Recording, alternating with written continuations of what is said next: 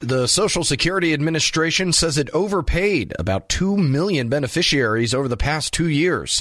The agency's top leader says that's a small fraction of its overall payments, but SSA says part of the problem is that the agency has its smallest workforce in decades.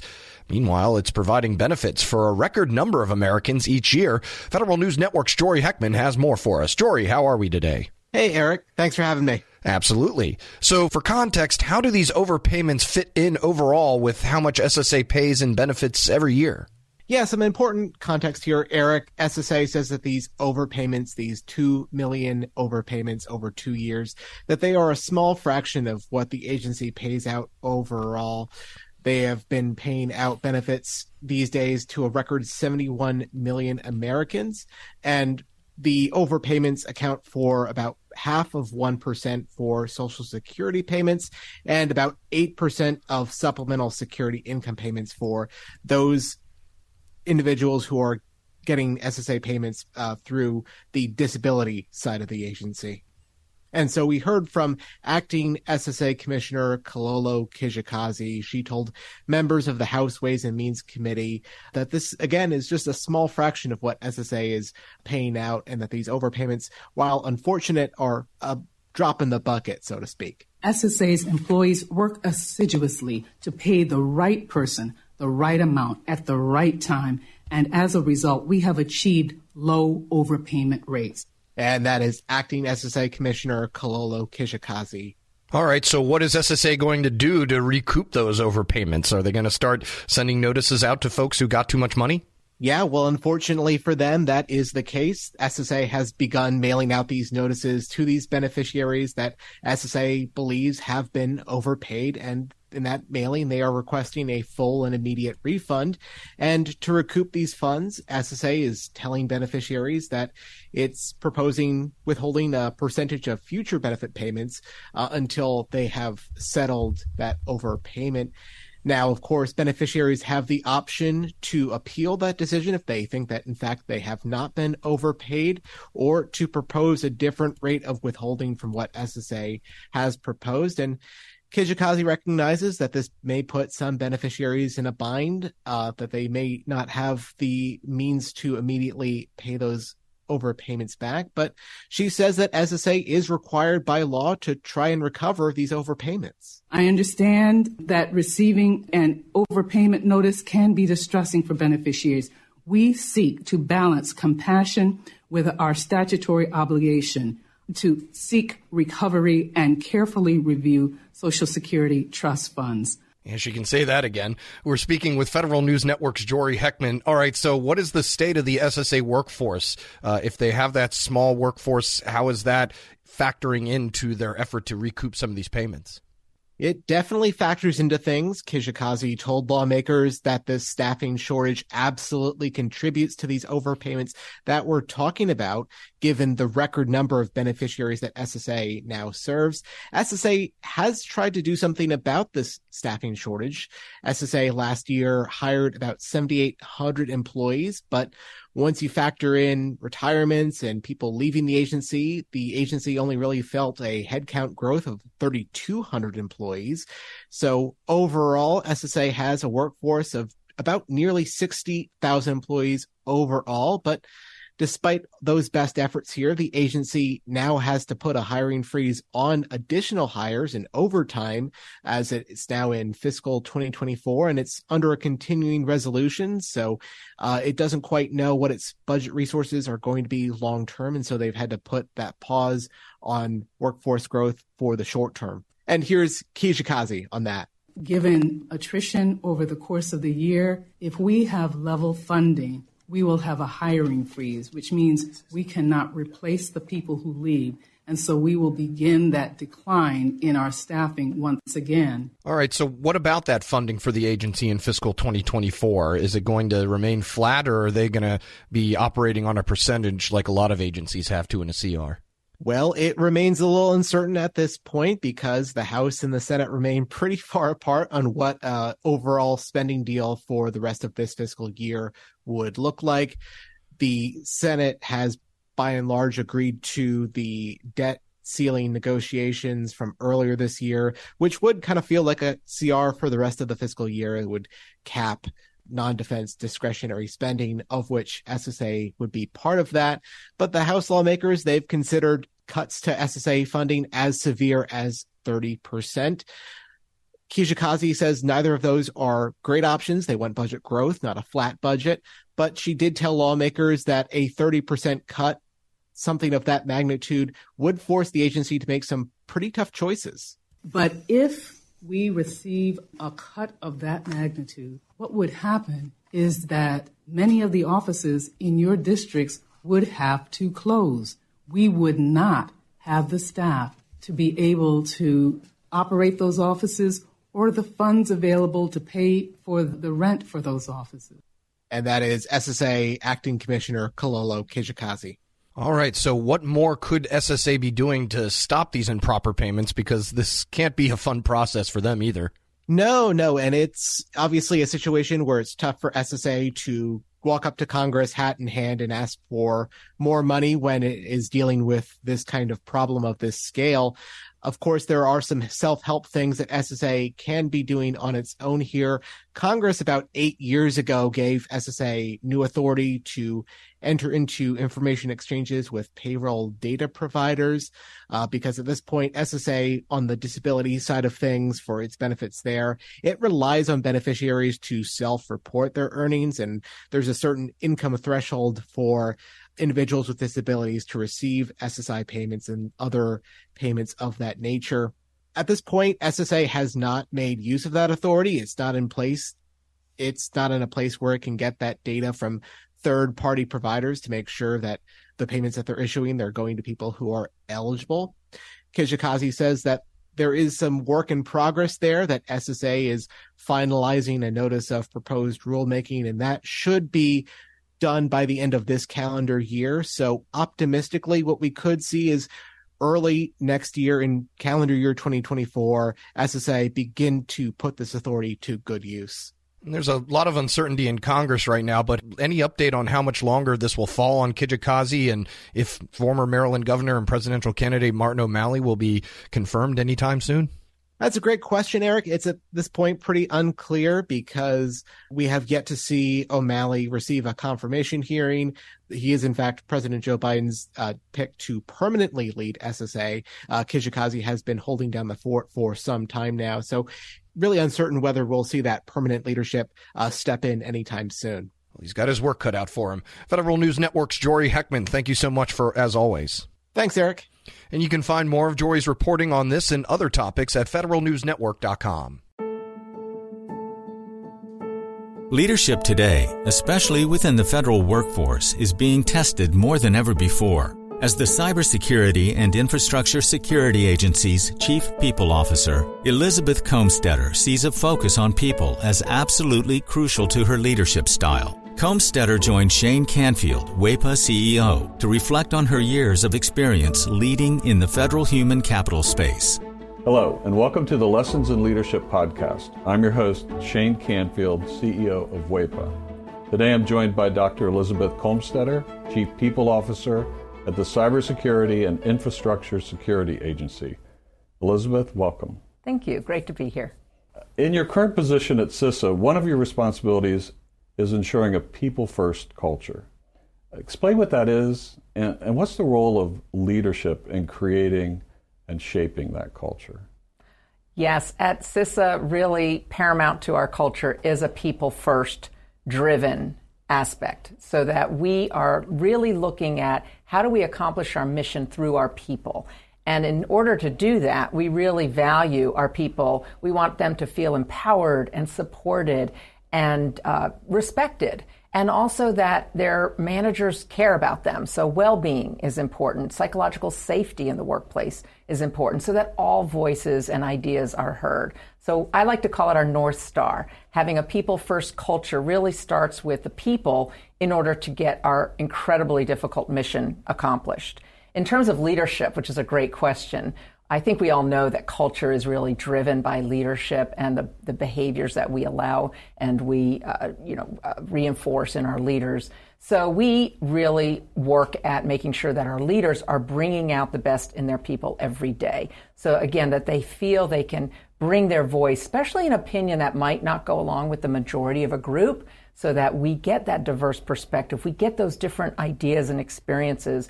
And that's really where we find that it's important that leaders are purposefully bringing out their talent on their teams to enable our mission.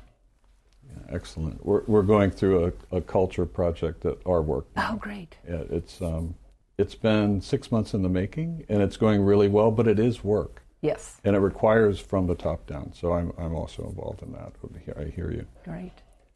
Throughout your career, you piloted many different talent management programs, including at NASA, the CIA, the FBI, just to name a few, and you have an amazing career. What have you learned, or how have you might have changed along the way in creating and leading those programs? Yes, and I am so honored to have had a career in public service across multiple federal agencies, always in the realm of human resources and workforce performance.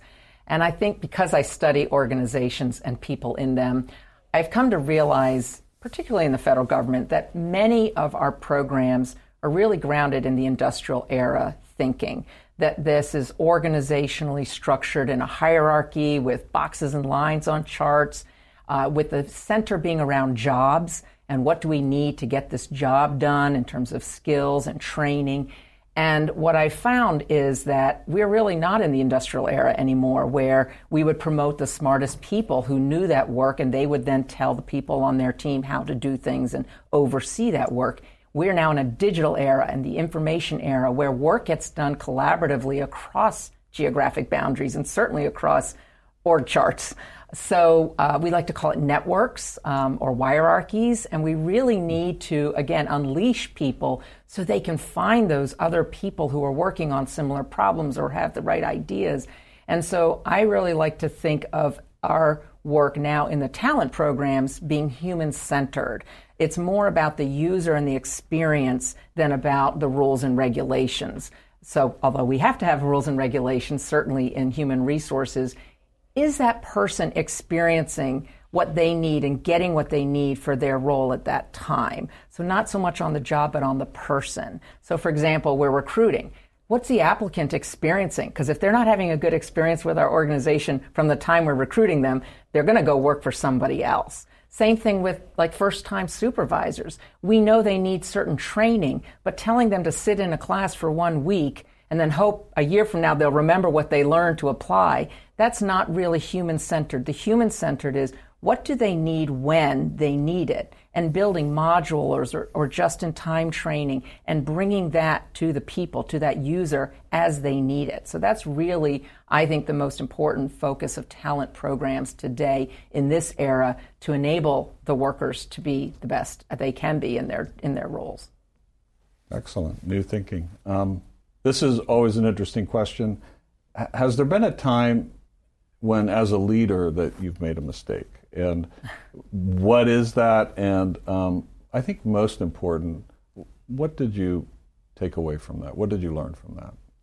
Well, I kind of chuckle because I think as leaders we have to learn to recognize our mistakes, admit our mistakes, and that they are opportunities to learn. And so I've had to do my own self-reflection on making mistakes and when things don't turn out the way that I expected them to.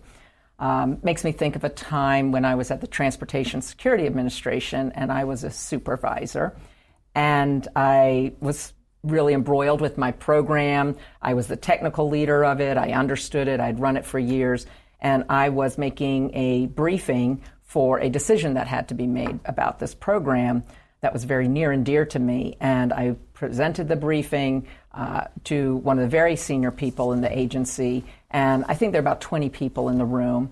And I had gone through the briefing, answered all the questions, and that leader then said, okay, I'm going to go around the room and get everybody's opinion, and then everybody gets to vote, which kind of set me aback because there were people in that room that didn't have any technical knowledge about my program, She even turned to the executive assistant there, taking notes on the meeting, and said, "Go ahead, and I want to hear from you." And I realized, in hindsight, I had stopped listening. I had been in transmitting all of my knowledge and what I saw to be the right way, and I was not listening to different perspectives in the room because I didn't value that they were bringing any kind of input to this particular decision.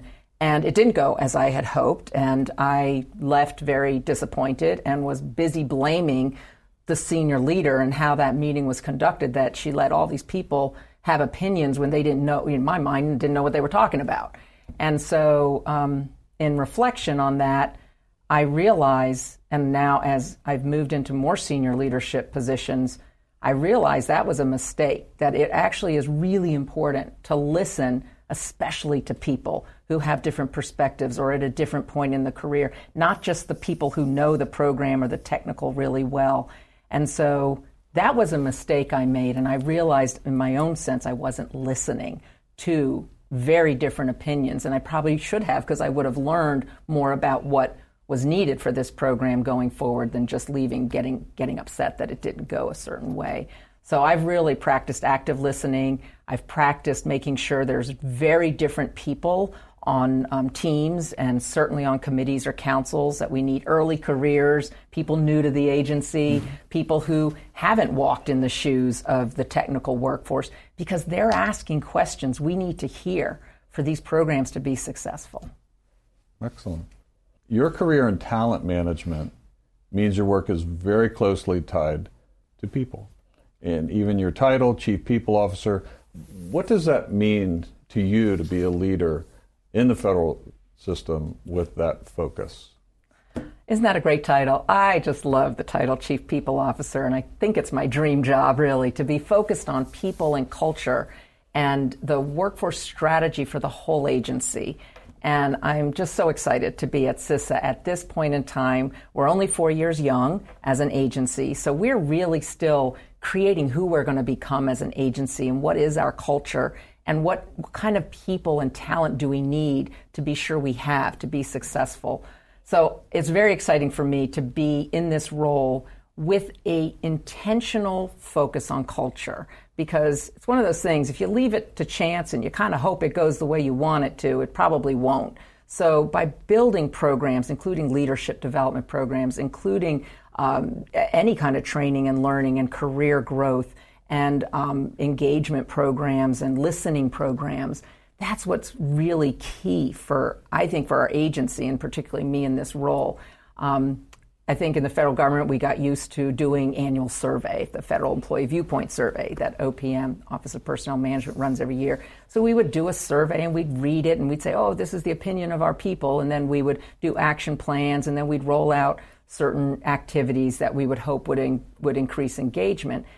In this era, you can't do once a year and understand what your employees' experiences are, what they need, what's working well, and what needs to improve. We need active, ongoing listening programs. So one of the things we're doing at SSA is having more pulse surveys, having more focus groups and what we call sensing sessions, expecting our leaders to have office hours where anybody can come and just talk about what's going well, what do they need, how are things going, because we feel like it is an ongoing need to hear from our people. And I think in this role and over the years of serving, I've also realized there's never a one-size-fits-all. You know, we think certain people need certain things at certain times in their career. There's no one-size-fits-all. Neither can we also customize everything to every individual. So there's got to be a sweet spot in building really great talent programs, but also, like I said, thinking about, can we do this in modules? Can we make it a menu? Can we do it just in time as people need it so they can practice the new skill or knowledge in their role? So I think we have such great opportunity, again, with the technology that enables us to really focus on how we connect people with their work and their team to get things done in very new ways. This is always an interesting question. Is there a figure, either from your personal life, your past, somewhere in history generally, that inspired you, your leadership style, how you view leadership? There are many figures who have been very inspirational to me, but there is one that sticks out, and that's my mother, Paula Brownlee, who has been a very inspiring leader to me all my life. And I think because, first and foremost, she had a strong family and a strong career. And that's something I always wanted. And I saw her first as my mother, but then I also saw her as a leader in her career and in academia, which was her chosen field. But I always knew her family came first. And as I saw how she balanced different family needs with also a growing and more prominent career positions in leadership, that she had to balance that. And I think I learned from her that you can have both. You have to focus on different things through your career and through your life, but that you don't have to trade one for the other. I've been happily married for 32 years, and I'm a mother of twins who are almost 24 years old. And I've had a great career in public service. So I think that having her as a role model has really helped me find my own courage, find my own confidence, and find my own voice in how I can prioritize the things that are most important to me so that I can actually balance both family and career. And you're doing it well. Thank you. Having known you now for 7 or 8 years, and worked alongside you, your passion is infectious. Thank you. Your intelligence and the thoughtfulness with which you approach all of these issues, it's an honor for you to be here, and thank you for your time. Thank you very much. I'm Shane Canfield, CEO at WEPA, and until next time, have a great day. Find the full podcast and future episodes of Lessons in Leadership on the Federal News Network app and anywhere you enjoy your podcasts.